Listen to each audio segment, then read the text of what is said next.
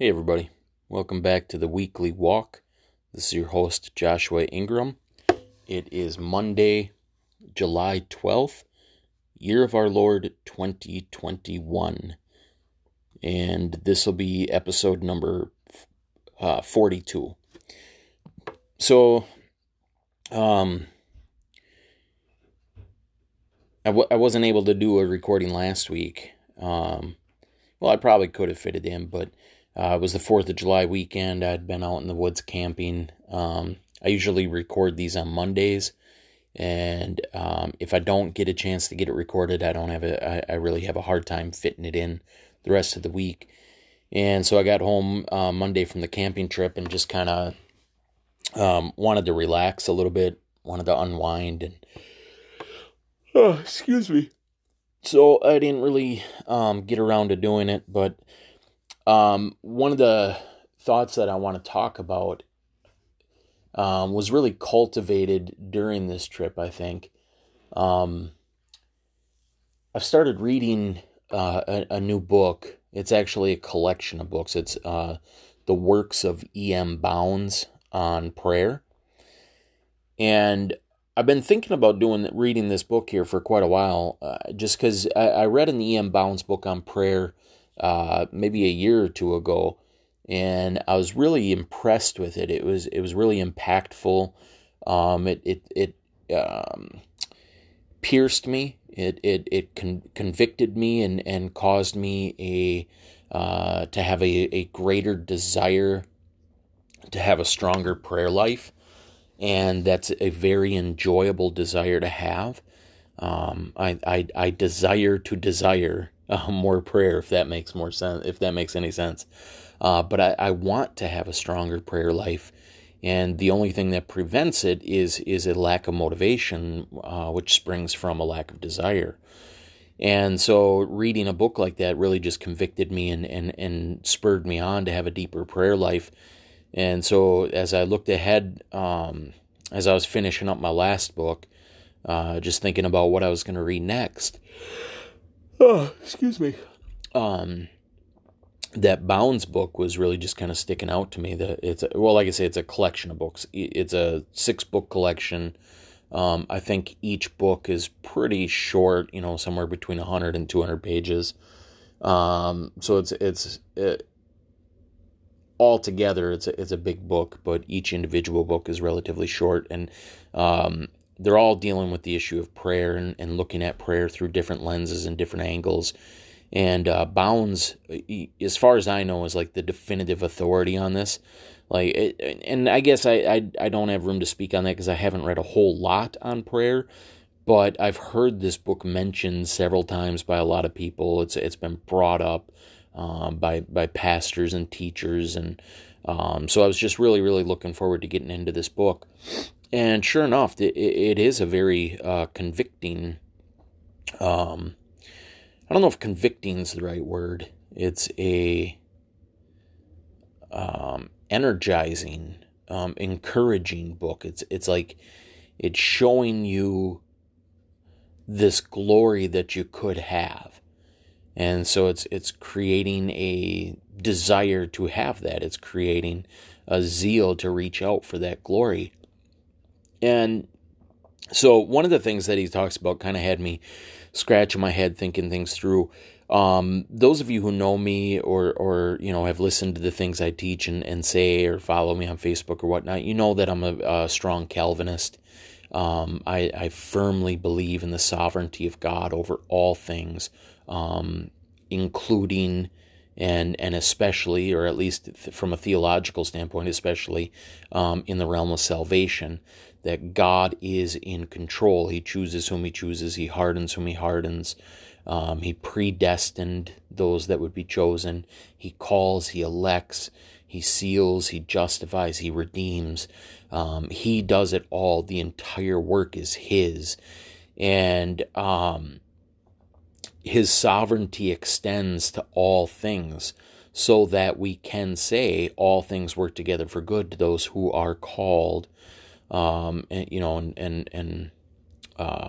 I misquoted that verse, Romans 8:28, all things work together for good to those who love God and are the called according to his purpose.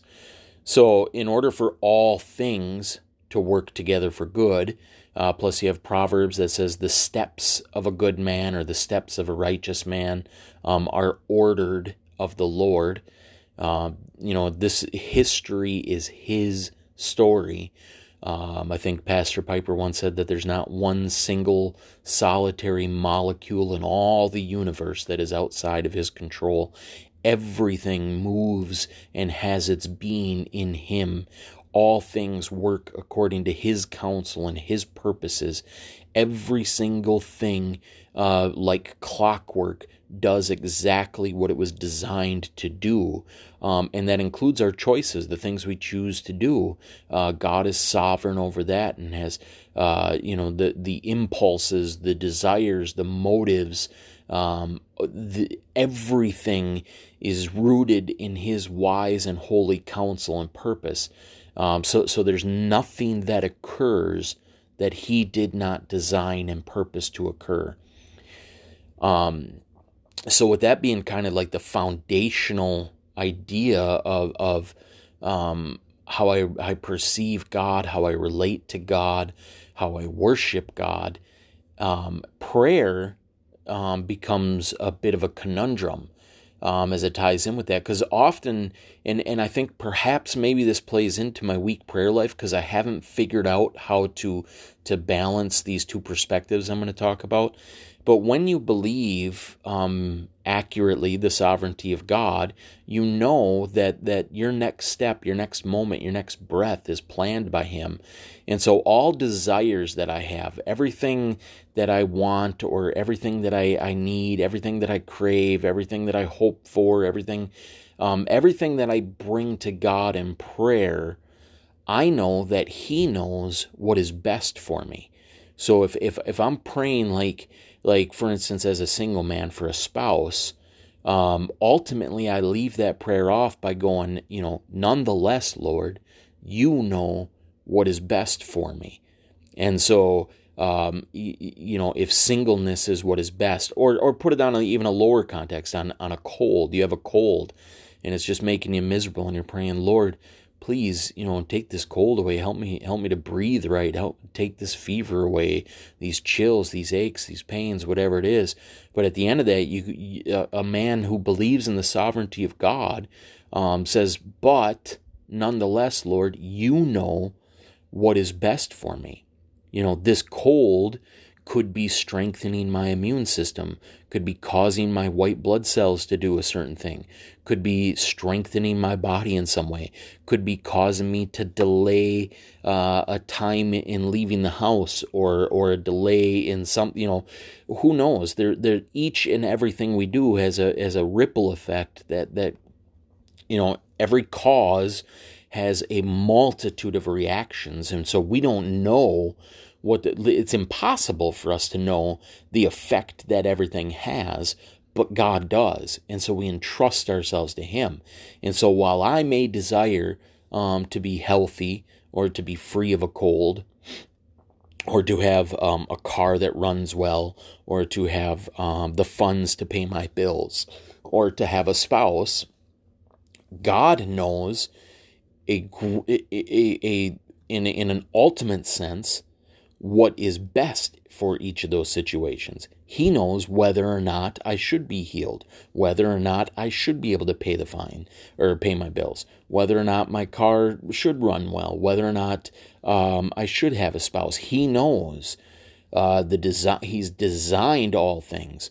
And so I submit myself to his will. And that's why I think at the end of the prayer the Lord taught the disciples to pray, it ends, nonetheless, your will be done. And Jesus in the garden prayed that same way, not my will, but your will. It's so my prayer life is, here, Lord, is where my heart is. Here's what I desire, but I don't know what's best for me. I don't know, I don't know how to make any decision at all and have it be the right one in an eternal ultimate sense. So my prayer is always, Lord, your will be done. You do what you see is best. So that's how I view the sovereignty of God in prayer. And like I say, I feel like maybe it quenches the fervency of prayer, the desire of prayer, because it's like, I don't know how to explain it, but well, let me explain the other side of it. What I was reading in the E.M. Bounds book is talking about a fervent, persistent prayer. You know, like the widow that came and knocked on the judge's door, and just the judge tried to send her away, but she persistently kept begging him for justice, and eventually he gave it to her. And so the parable is, you know, if this wicked judge would do this, how much more ought we to beg God and to plead with God? Or the prayer that says the fervent prayer of the righteous availeth much.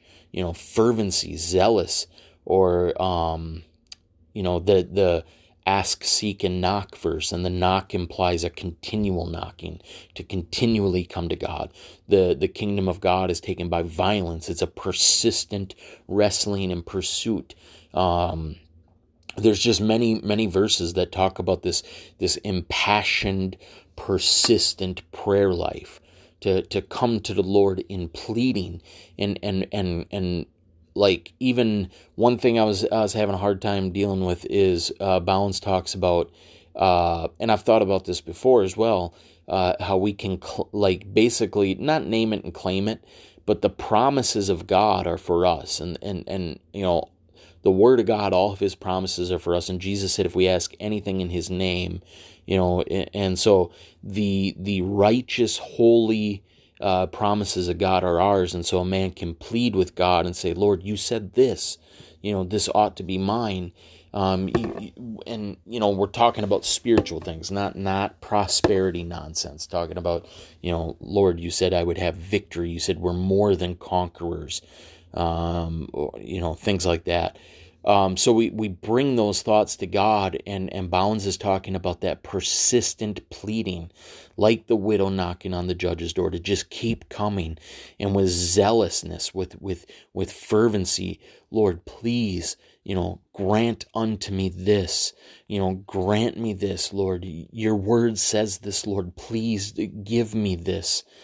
And so, like, I have a hard time balancing that with the sovereign view of God, because ultimately, whether or not God gives that to me is already planned.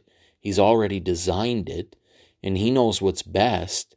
So why do I keep begging? You know, it's this hard thing. It's like you go before the king and you say, Lord, you know, I would like to be healed from this disease, but I know that you know what is best. And so whatever you decide, Lord, I'm okay with. And like, that's the one prayer. The other prayer is, Lord, please deliver me from this disease. Please, Lord, deliver me. And you know, just that continual pleading. And so, like, it's a hard thing for me to compute how to balance these two things, because on the one hand, it seems like it's a humble submission to the will of God to pray from that sovereign aspect, to say, Lord, whatever you want, you know. And on the other hand, it seems like a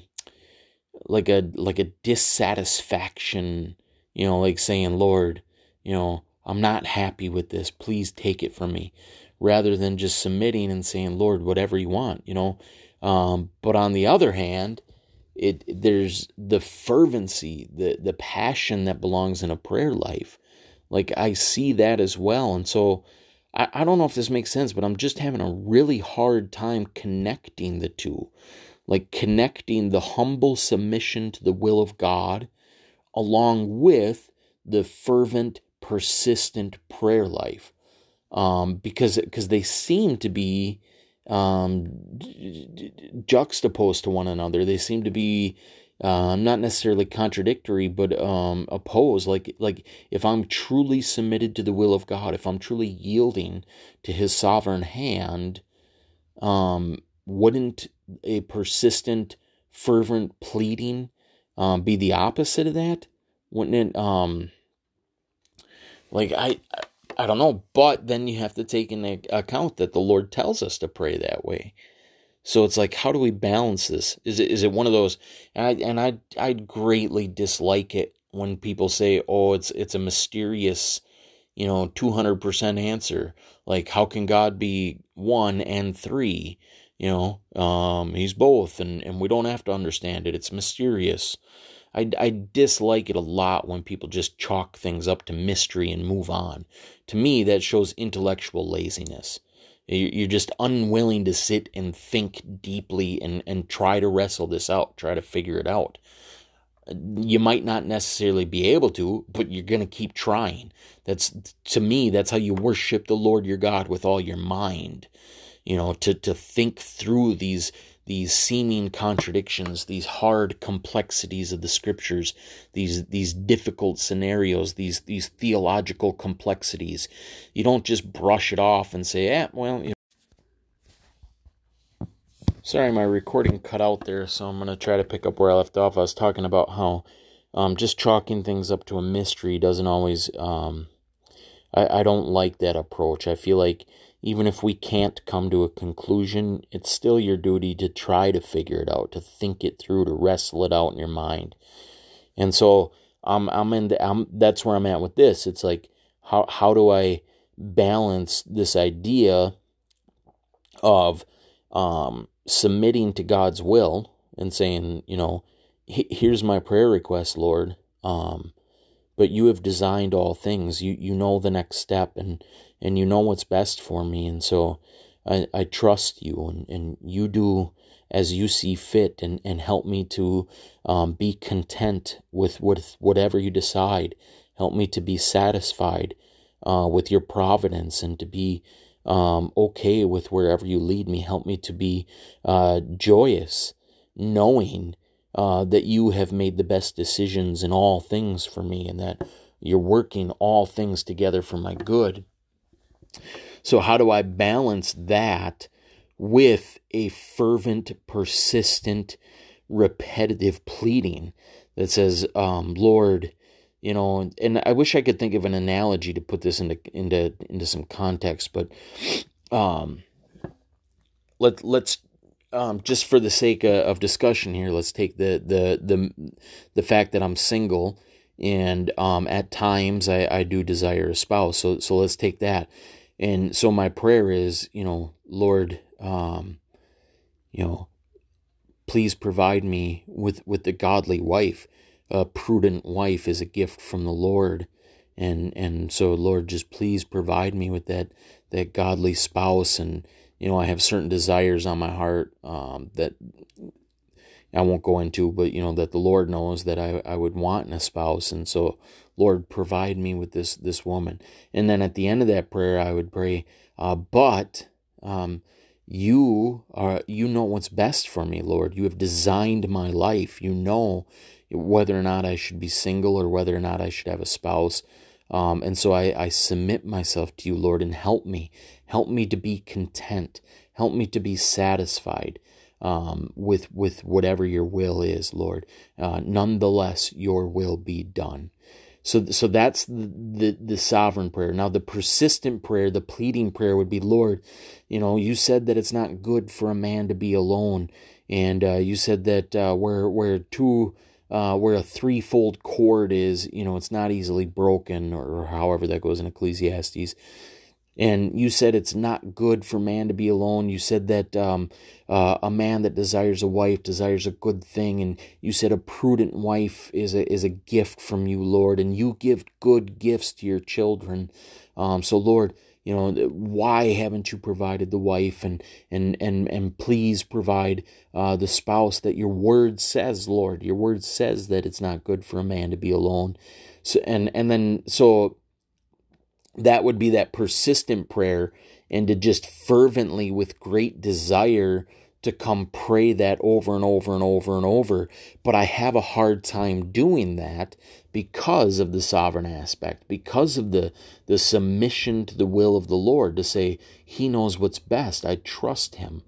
I think you can get what I'm getting at here. Is it's hard to balance these two in my mind. It's hard to see, and it might be one of those things that just says, well,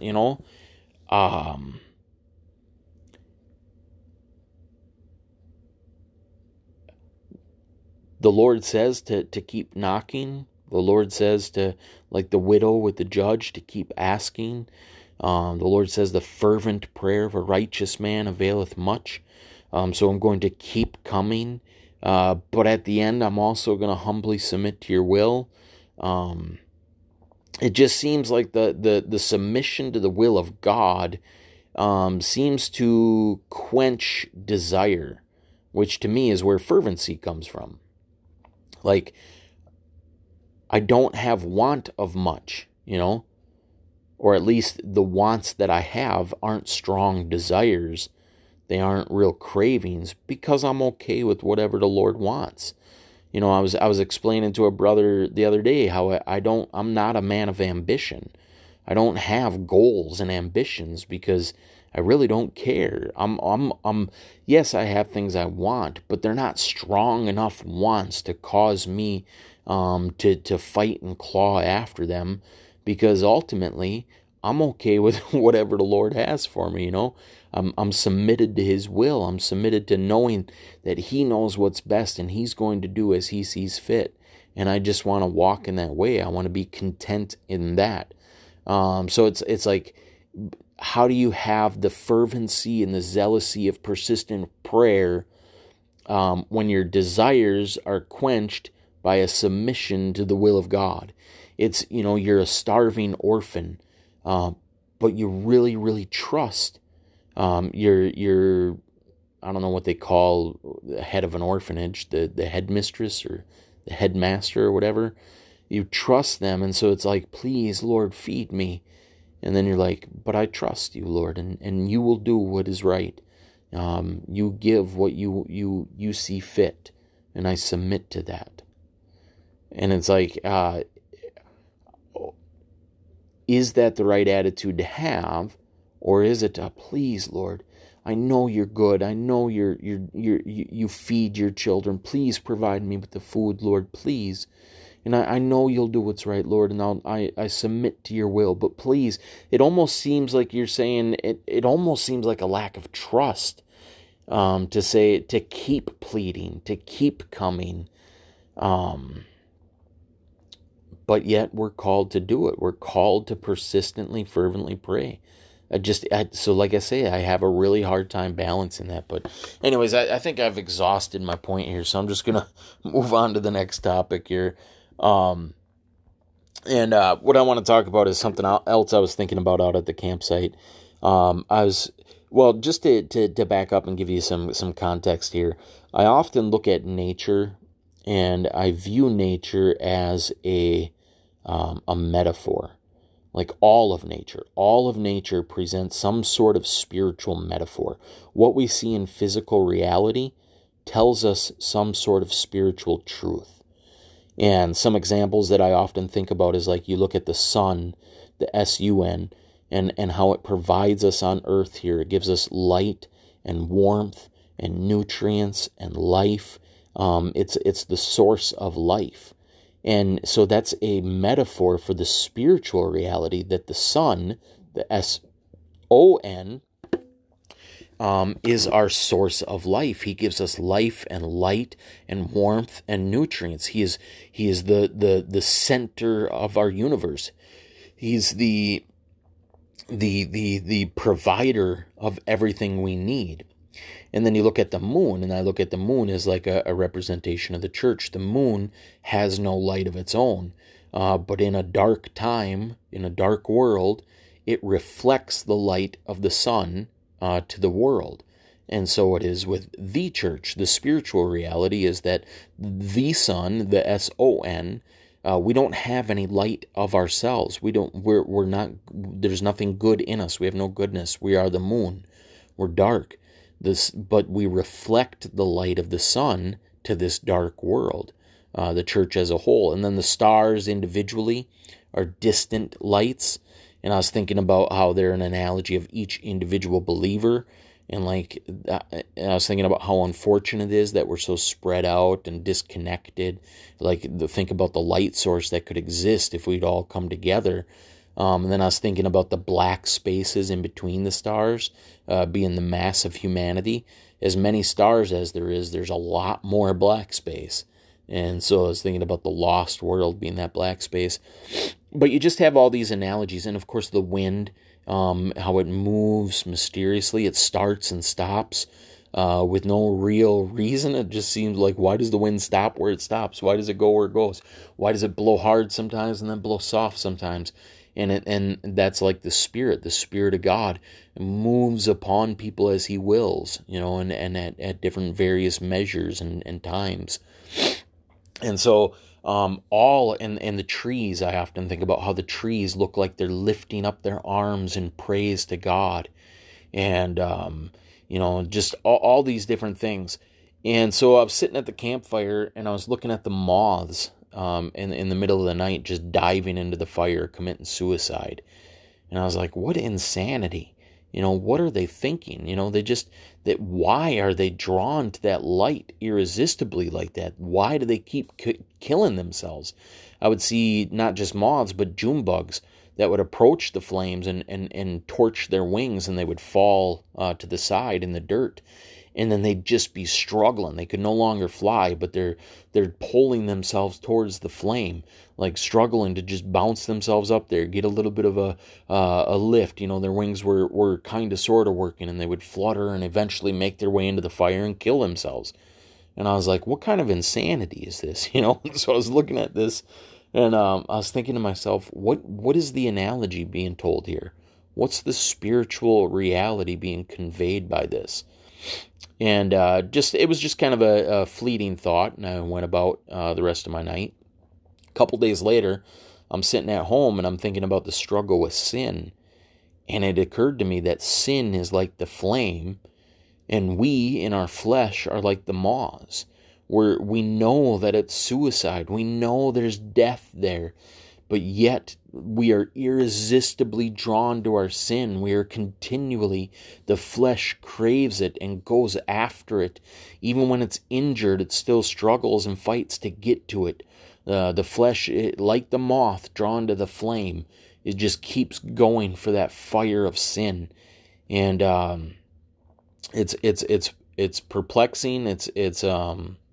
It's discouraging. I mean, thank God we've been given victory that we can fight the things of the flesh, which is a point that I'm going to bring up here next. But I was just, the analogies in nature, and, everything you look at is going to have, you'll find it everywhere. I think it was Jonathan Edwards that, the genius of scriptures, that he would spend so much time in the Word, but he would also sit and study nature, study insects, and just, we're told in the Proverbs to go look at the ant, and there's the spider that's mentioned in the Proverbs, and just all of nature. You can go, how many analogies did the Lord use with nature? The fig tree and the sower of seeds, and the root with the branches, and just all the different analogies. And so when you go and you sit in nature and you just observe, listening to the birds chirp, watching the birds fly, looking at the insects, looking at the metamorphosis of a butterfly, looking at a fish swimming through the water, you're going to find spiritual analogies in all of nature. You're going to find spiritual realities in all of these examples, these physical examples, the storm clouds and the seasons, and just everything about it is going to provide some sort of spiritual reality in it. To the spiritual man, all things are spiritual, I guess. As we're born again, the Holy Spirit is constantly teaching us through all mediums, through everything we observe, through all our senses. The Spirit is ministering and teaching, but there's an abundance of teachable moments in nature. And those moths that I was looking at just provided one in regards to sin. And so then in regards to sin, what I was thinking about is just the persistent struggle. It's I don't know if I'm the only one. I don't think I'm the only one, but there are certain persistent sins that I just can't seem to get free from.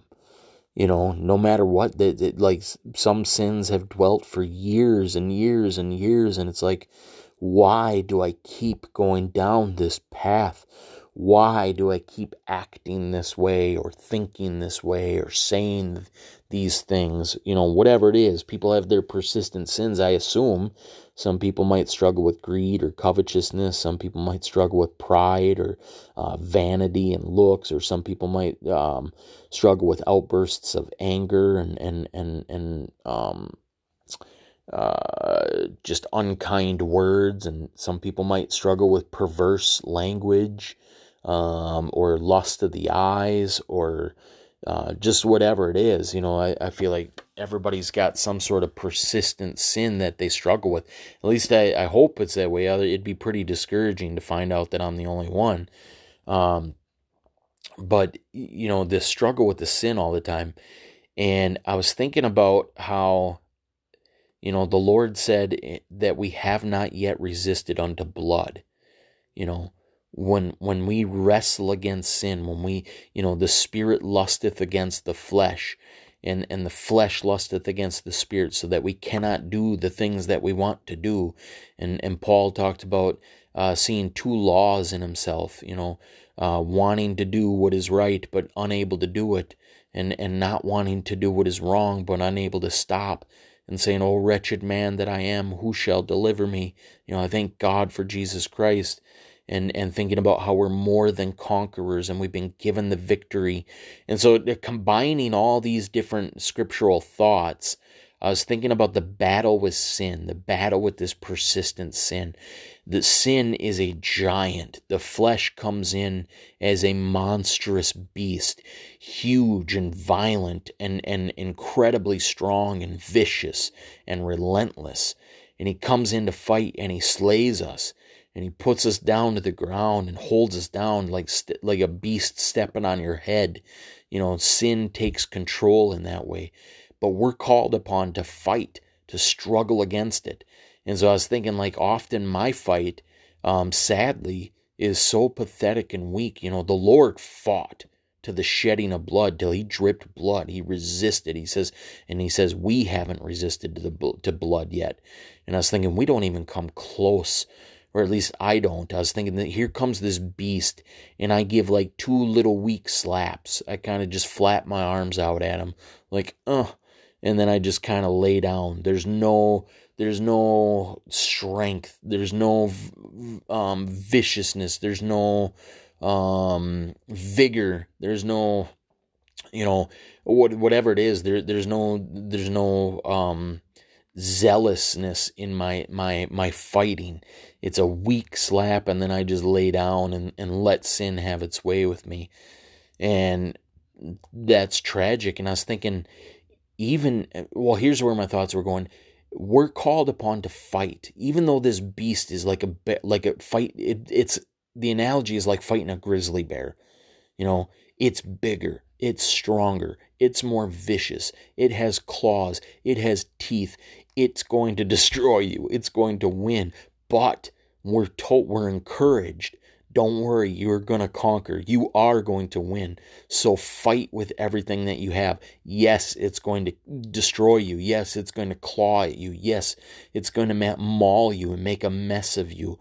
But we have been given the victory. You can keep fighting. You can, go into it and resist with everything you have. Swing at that bear with all your might. Bite and claw and struggle. Don't just lay down. And even if it does get the victory, at least you put up that huge fight. And each and every time that sin does get the victory, because of the mercy of God, because of the grace of God, he stands us back up and puts us back into the fight again. And so I think about my weak little slaps and attempts, and then I fall down, and the Lord's got to come and pick me up and put me back onto the battlefield. And then I pathetically fight again and fall down. And it's like, why not just fight as hard as I can? Yes, I'm still probably going to get cast down and stepped on and mauled, but the Lord is going to strengthen me and pick me up. We're guaranteed the victory. So no matter what, in the end, we win. You might as well fight with everything you have. You might as well swing with all your strength and might. You might as well bite and claw and scratch and resist. And as we grow in the faith, as we mature, it's like a child getting stronger and bigger. We go from being babes in Christ to being toddlers, to being preteens, to being teenagers, to being adults, to being Samsons. We and then beyond Samson, we have the Spirit of Christ in us, so we can become Christ-like in our fighting and our victories as we grow, because of Him in us, because of the Spirit in us. So that beast, will eventually be held down, and we will be standing on its head. And then, it's going to get up and come back and fight. This fight never ends. It's a constant, forever battle that never ends until the day we die, and the flesh that beast is finally laid in the ground. And then the spirit goes to be with the Lord, and so we'll ever be with Him. But the point is that we can resist. We can, if this battle's going to keep happening, and you're guaranteed life, the Lord is guaranteeing to keep you in the fight, to keep picking you up, and to make you more than a conqueror, then why not fight with everything you've got? Why not show this beast, give it a nice battle? Why not fight it tooth and nail rather than just succumbing and laying down? And then, ironically, in quotations, as soon as I started thinking these thoughts, here came temptation, here came the battle, and I feel like instead of just giving these weak, effeminate little slaps and laying down, I swung once or twice. I gave a couple punches, and then I fell and I got back up, and then I thought, man, I got to fight again, and then a little 1-2 punch again, and it's like I'm encouraging myself in that, because it's discouraging to lose the battle. It's discouraging to continually sin. I hate my sin. My sin is destructive and dark and gross and evil. And I don't want it. But it keeps coming, and so I get, I'm being encouraged by fighting a little bit harder each time, and thinking to myself, man, I got to fight tooth and nail. I got to struggle against it to the resisting of blood. So, with that said, I had one more thought here.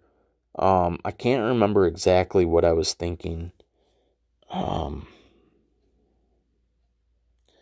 It was during a period of self-examination, just trying to get down to the inner root of me, like looking at the innermost being, getting past all the, like, trying to examine yourself is difficult because there's layer upon layer upon layer. Like, a person might think, a person might think to themselves, I'm an angry person, but then you look beneath that anger and there's something else. Anger isn't the root. There's something else there, whether it's fear or whatever, but that ain't the root either. Below fear, there's something else, whether it's low self-esteem or self-image or desire to please people or whatever it is. And then that's not the root. There's something below that as well. And so there's all these different layers of heart. And so through that self-examination, I was trying to find, like, who am I really at my core? Like, examining myself, saying, is this, because it always comes back to yourself and examining to see if you're in the faith. Like, in my innermost core being, do I belong to Christ, or am I just deceiving myself?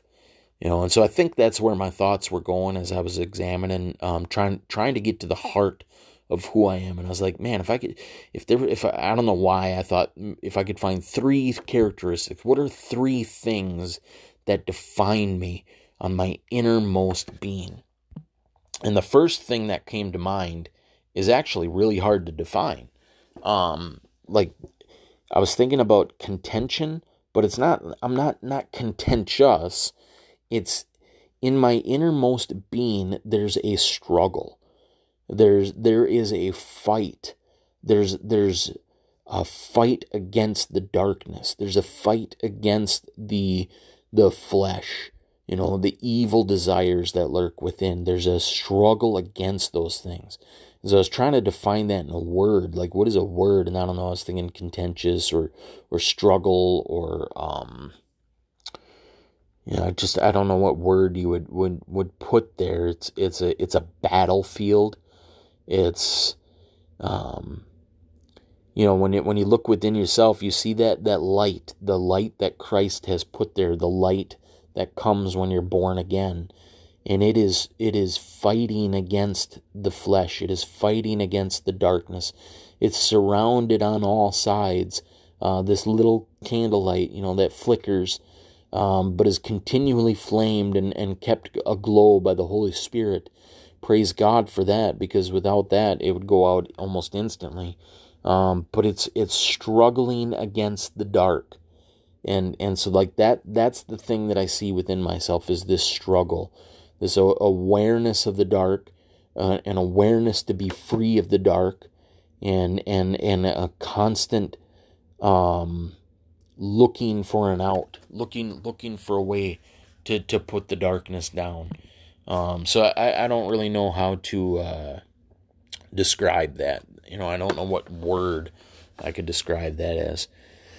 The other thing that really rests in my innermost being is contentment, like an anxiety-free peace, a satisfaction, which again it ties back to my first point about lack of desire. It's like, I'm content. I am satisfied in my innermost being. Now, that doesn't always show, because like I say, there's layers. A layer above that, there might be a desire to have something, or to want something, or to be something. And above that, there might be, that might show itself in some form of anxiety or fear or aggression or whatever. But deep, deep down at that inner core, there is a peace that passes all understanding. It's a contentment that just says, I'm His. I'm going to heaven when I die. I'm okay with whatever.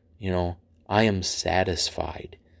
I'm completely content and okay. I know I belong to Him. I know that He's good and loving and trusting and all wise and all powerful, and He holds all things in His hands, and He's working all things for my good. And so I have no need to worry about anything at all. Everything is okay. Every single aspect of life, including my failures and my sins and my struggles and my regrets and all these things that lurk on the surface above that. But below that, there's a contentment. And so like that's when I look in the innermost being, that's what I see. I see the struggle, but I see the contentment, like the core contentment and satisfaction. The struggle against the darkness, but even in that, there's contentment. There's a knowing that He wins in the end, that Christ has the victory. And then my third thing is desirous. Is the word I was thinking, and not like, let me explain that word, because again, it's something that I have a hard time coming up with a word for. That seems to be the closest to it. And if I had to put it into words, it's a desire to be used by God. Like, it's a desire to be useful, a desire to do something for Him, to leave a mark on this world for the kingdom, to not for name recognition, not for selfish means, but just to be useful, so that you can hear, well done, good and faithful servant, on the day that you enter the kingdom. To know that you used whatever gifts and talents He gave you to influence, to guide, to direct others to His light, to magnify His name, to bring glory to Him.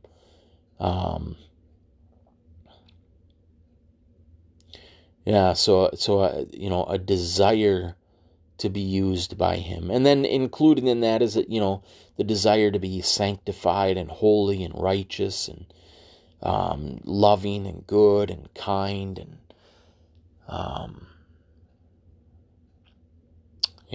So, anyways, those were the thoughts that I had this week. or the last 2 weeks, I guess.